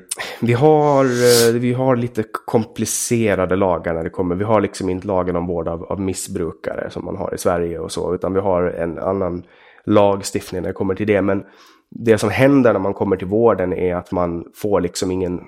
För att missbruk är ju en tredelad sjukdom. Dels så är det en fysisk allergi. Personen i fråga kan inte introducera det här främmande ämnet i kroppen utan att fortsätta. Och det är också någon form av hjärnstörning som gör att man glömmer bort sitt senaste rus. Så även om man vet att man vaknar upp på en annan plats hundratals kilometer från där man börjar dricka, så förstår man inte att det här kommer att hända igen. Det är liksom vansinnessjukdomen. Man upprepar samma saker igen och så lovar man att man aldrig ska göra det igen. Och sen finns det då den fysiska, den mentala besattheten. Det är att man tror att man ska kunna ta den igen. Den fysiska allergin är att man inte kan ta det igen. Men sen har vi den tredje delen. Och det är den andliga bristsjukdomen. Och i och med att det inte går att bevisa det här på något sätt, att man med kliniska studier inte kan förklara de här sakerna för att det är liksom på det andliga planet, så kan man heller inte behandla det på rätt sätt. Och sättet man behandlar den här andliga sjukdomen, det är helt enkelt att se till att människor får ett nätverk av stadiga kärleksfulla relationer runt sig. Och om man för någon till Mariapol eller vad det heter, dit man kör folk, eller Sankt Görans. Mariapol går utmärkt. Mariapol. Alltså det är inte så att man liksom blir introducerad till någon kärleksfull stödfamilj, utan det du får är typ antabus och så får du sitta i ett rum på en bår liksom. Och behandlar man folk med sjukdomen på det sättet och sen typ försöker ge dem så här opioid-antagonister och massa konstiga läkemedel. Alltså, det är inte ett sätt att behandla folk med beroendesjukdomen. Och det vill jag på något sätt kunna förändra. För att det är en av de viktigaste sakerna är att ta bort stigmat, lyfta stigmat från missbruk, till exempel. Det tycker jag låter intressant. Någon sorts harm reduction taker i alla fall. Absolut, jag är ju för sprututbyte och jag är för liksom de här harm reduction åtgärderna man ska göra. Sen tror inte jag att samhället här i Sverige, Finland, Åland är redo för att ta till sig av det forskningen säger på andra håll. Men vad menar du med det här andliga till exempel? Nej, men det andliga är, om alla kan troligtvis relatera till att de någon gång har suttit i ett rum och så har de känt att de har varit iakttagna, till exempel. Eller att man har suttit någonstans eller gått någonstans och har man haft en känsla av att någonting är fel och så har det varit fel. Att det är någon metafysisk mekanism som våra sinnen inte kan uppfatta men som ändå kan kommunicera med oss genom magkänslan på något sätt. Det är liksom andligheten. Det är det som vi inte kan förklara men som vi ändå på något sätt kan ta emot. Och i det här så är ju en kärleksfull relation med familjen. En känsla av att man är älskad, en känsla av att man är värdefull, acceptans, du vet de här mjuka, flummiga sakerna, det är andligheten. Och en missbrukare eller en person som är aktiv i sitt missbruk känner en smärta, går runt med en konstant smärta i sig. Och sättet att hantera den här smärtan är att introducera främmande substanser i kroppen. Och det tar bort smärtan. Eller sätta sig ner vid Pornhub och dra en runk. Eller hetsäta, som jag gör. Eller ta bensodiazepiner, dricka alkohol, röka cannabis. Gå ut och ligga med en främling. Alltså de här kompulsiva beteendena. För allt det här tar bort smärtan för stunden. Och sen behöver man liksom höja dosen för att få bort smärtan. Men det man gör nu är att man försöker inte ta bort smärtan i vården. Och det är en sån enkel grej. För att det är en väldigt enkel sjukdom egentligen. Fast det är väldigt svårt att ge människor kärleksfulla, stöttande relationer, tror jag. Ja, om de inte vill ha dem. Ja, jag tänker mig till och med att det kanske finns människor som inte förtjänar dem men har dem. Ja, så är det. Men det är ju ofta baserat på att de producerar någonting som folk vill ha. Möjligt. Jag har inte... Men det är en väldigt viktig sak för mig i beroendevård. Alltså att man ska introducera ett brukarperspektiv i vården. Och sen då jobba med att avstigmatisera det här missbruket. För att 15-20% av befolkningen har den här sjukdomen. Alla känner en missbrukare. Det är ju ganska stor sannolikhet att man själv är en missbrukare. 15-20% som sagt. Ja, det och public service alltså. Ja, public service är en väldigt stor grej. Sen har jag ju också ganska osexiga frågor. Jag vill ju förnya demokratin. Införa inslag av direktdemokrati till exempel. För att jag tycker att det är helt uppåt väggarna att man måste välja ett parti som man ska hållas med i 4 år. Alltså man tvingar folk att köpa paketlösningar. Jag vill se en lösning där folket får gå in via en app eller via en internetapplikation och rösta tillsammans med parlamentet. Och hur står Liberalerna i den här frågan? Jag har bara liksom lyft på den, men det är ingen som kollar på de här virusen. Ingen bryr sig liksom.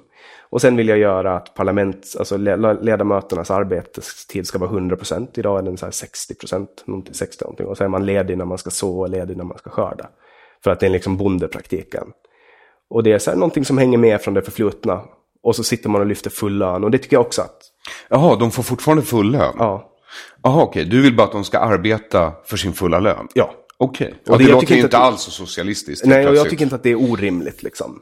Och sen tycker jag också att man ska införa någon form av närvarorätt. Alltså att man måste vara närvarande i lagtinget. Annars bör man bli av med sitt uppdrag helt enkelt.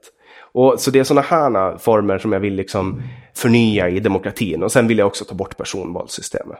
Därför att Åland är för litet för att ha det. Därför att det som händer är att man vart 4:e år, några månader innan valet. Vad ska ni ha istället då? Som i Sverige. Ett parti. Varför vill ni ha det som i Sverige? Därför att i stor skala så kanske det inte funkar så jättebra. Men i liten skala, så att man har ju det här problemet på Åland. Jag vill ha personval här. Ja, men i storskaligt, ja. Men småskaligt, det som händer är att man tvingar folk i sitt eget parti att konkurrera med varandra om röster. Inför valet. Ja, för det är personval. Exakt. Och det gör att ingen jobbar i partierna mellan valen. Alltså partierna i princip dör. Det är helt omöjligt att upprätthålla en politisk ungdomsgrupp idag. För att det finns inget driv för det.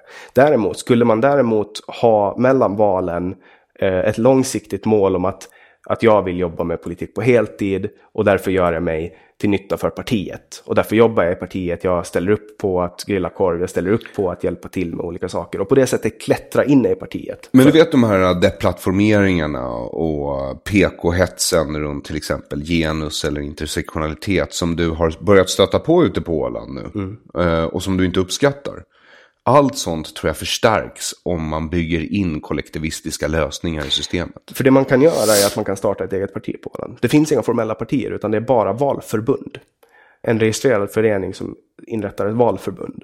Och därför det räcker med att 2-3 personer går ihop. Och så kan man få ett 1 eller 2 mandatsparti. Det är inte svårt att komma upp. Så det är inte som i Sverige då du måste ta dig igenom liksom 15-20 års fotarbete bara för att ha en chans att ens se riksdagen på håll? Nej. Det var en snubbe som heter Stefan Toivonen som ställde upp förra valet, som bestämde sig några veckor före valet liksom att han skulle starta ett eget parti och kom in. Och nu har han suttit i en period. Och det finns nu ett sånt parti, Hållbart initiativ, det är någon miljöparti rip-off som troligtvis kommer att få 2-3 mandat. Så hur går det i övrigt då? Har ni jämställdhetsintegrering? Har ni grönt Ålands folkhem på G? Alltså vi har ju... Har ni någon Greta? Nej, tyvärr. Alltså jag är väl så nära en Greta man kommer. Okej, så om vi ska jämföra. Jag ska inte jämföra mig med Greta Thunberg. Förlåt alltså. Nej, jag vet ju att du älskar Greta Thunberg. Nej, men jag förhåller mig fascinerad av fenomenet. Jag vet att du gillar hennes mamma jättemycket också. Hennes mamma däremot tycker jag kanske är något knäpp i huvudet. Men. Säkert en bra operasångerska. Men så vi har Greta. Yay, Sverige, 1 poäng. Ni har Tove Jansson. Ja, det har vi. Så 1-0 till Sverige. Varför flyttade Daniel Lampinen till er förresten?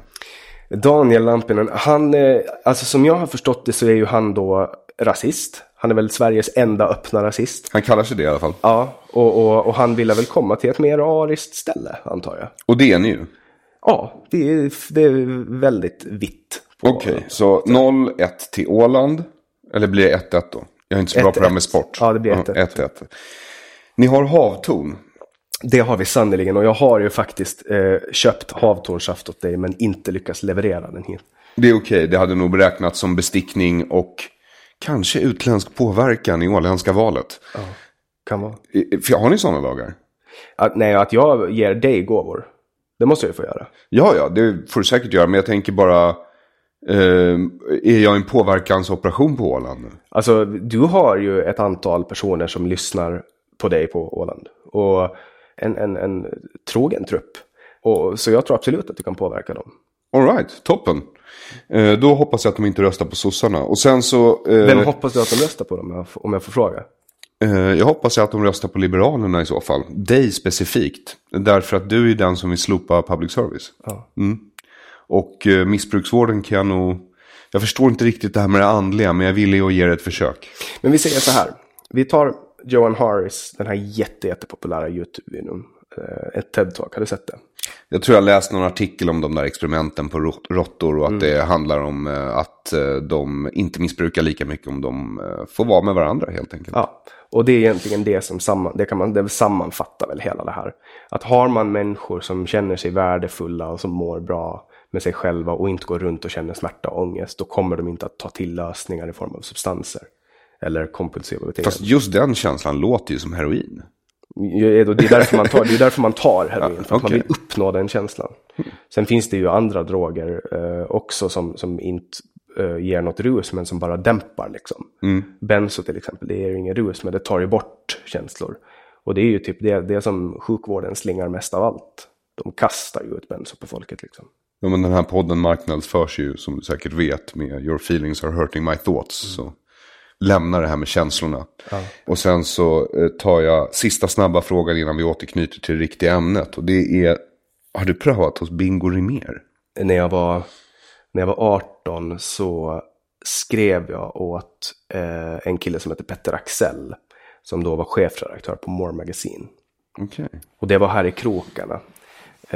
Och det var väl typ mitt första utomlandsjobb, kan man väl säga. Men det var ju då, du vet, när man var ung aspirerande journalist, och så var det här argumentet, ja men du vet, du får bra kontakter, du får en fot in i branschen. Och det måste jag ju säga att faktiskt har varit behjälpligt genom åren. Tror det eller ej, men det var ju för att jag socialiserar med folk. Så jag har fortfarande en kille som jag jobbar med än i denna dag som jag lärde känna via det. Vi gör fortfarande affärer och jag har omsatt många tusentals kronor i jobb åt honom liksom. Så visst, det är jag tillbaka, men det var...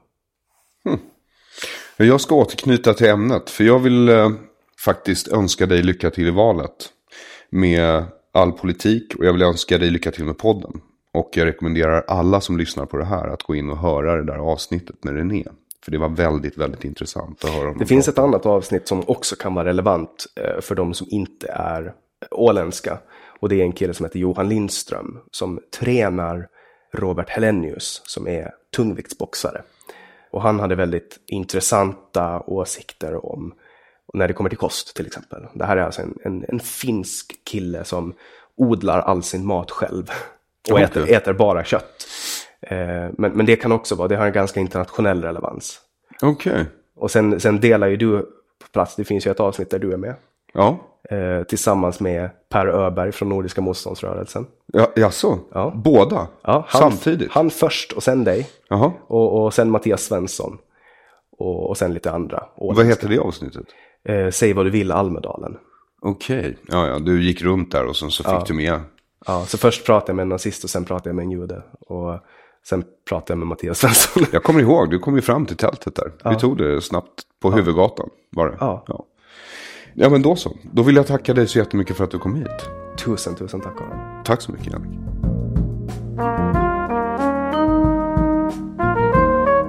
Tack för att du har lyssnat på Dekonstruktiv kritik. Avsnittets gäst heter Jannik Svensson och länkar till hans blogg och podcasten med den före detta östtyska socialdemokraten hittar du på hemsidan aronflam.com. Där hittar du också texten till min essämonolog om omskärelse och religionsfrihet från inledningen av avsnittet. Oavsett vad du tror på innebär det du tror på alltid svåra avvägningsfrågor. Om det du tror på alltid har lätta svar är du antagligen fundamentalist. När du ändå är inne på aronflam.com, passa på att beställa ditt exemplar av Det här är en svensk tiger. Boken så het att regeringskanslister, instagramfeminister och etnonationalister som inte ens läst boken själva redan vet att de måste stoppa dig från att läsa den. Det här är en svensk tiger säljer därför som smör.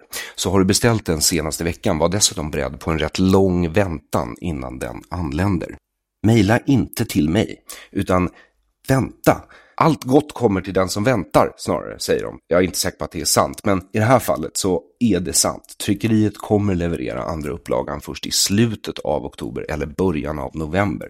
Så vill du inte hamna i tredje upplagan föreslår jag att du beställer ditt exemplar på aronflam.com nu. Annars så kommer du inte hinna få dem i tid till jul. Ljudboken håller på att läsas in av mig den lilla tid jag inte behöver packa fysiska böcker eller skriva om förhudar. Ljudboken kommer alltså ut vad det lider, e-boken lika så, men jag ska försöka få ut båda innan jul. Om du gillar att lyssna på dina böcker eller läsa dem på platta, håll därför ut. Det kommer. I väntan på ljudböcker och e-böcker råder jag dig att svepa in dig i en skön hoodie med dekonstruktiv kritiksmotto. Your feelings are hurting my thoughts. Jag vill också tacka dig som kom på föreläsningen om Det här är en svensk tiger i Göteborg. Det var fantastiskt att det var fullt och det var fantastiskt att vartenda exemplar av Det här är svensk tiger sålde slut. Tack också till dig som kom och gjorde det slutsålt på bokreleasen av Det här är en svensk tiger i Stockholm. Och tack till ledarsidornas Johan Westerholm som var moderator och skötte det med sin sedvanliga elegans. Dessutom tack till Teaterstudio Lederman för att de lät mig ha eventet där. Kvällen bandades och om det håller tillräckligt hög kvalitet kommer kanske en del eller hela att släppas i ett eller annat sammanhang. Tack till dig som lyssnat och ett särskilt tack till dig som stöttar dekonstruktiv kritik via Patreon, Paypal, Bitcoin eller Swish 0768 943737 0768 943737. Alla sätt att donera på finns också i beskrivningen under det här avsnittet oavsett vilken plattform du lyssnar på. Dessutom finns länkar till hemsidan aronflam.com. Jag heter Aron Flam. Till nästa gång, ha en god tidsenhet.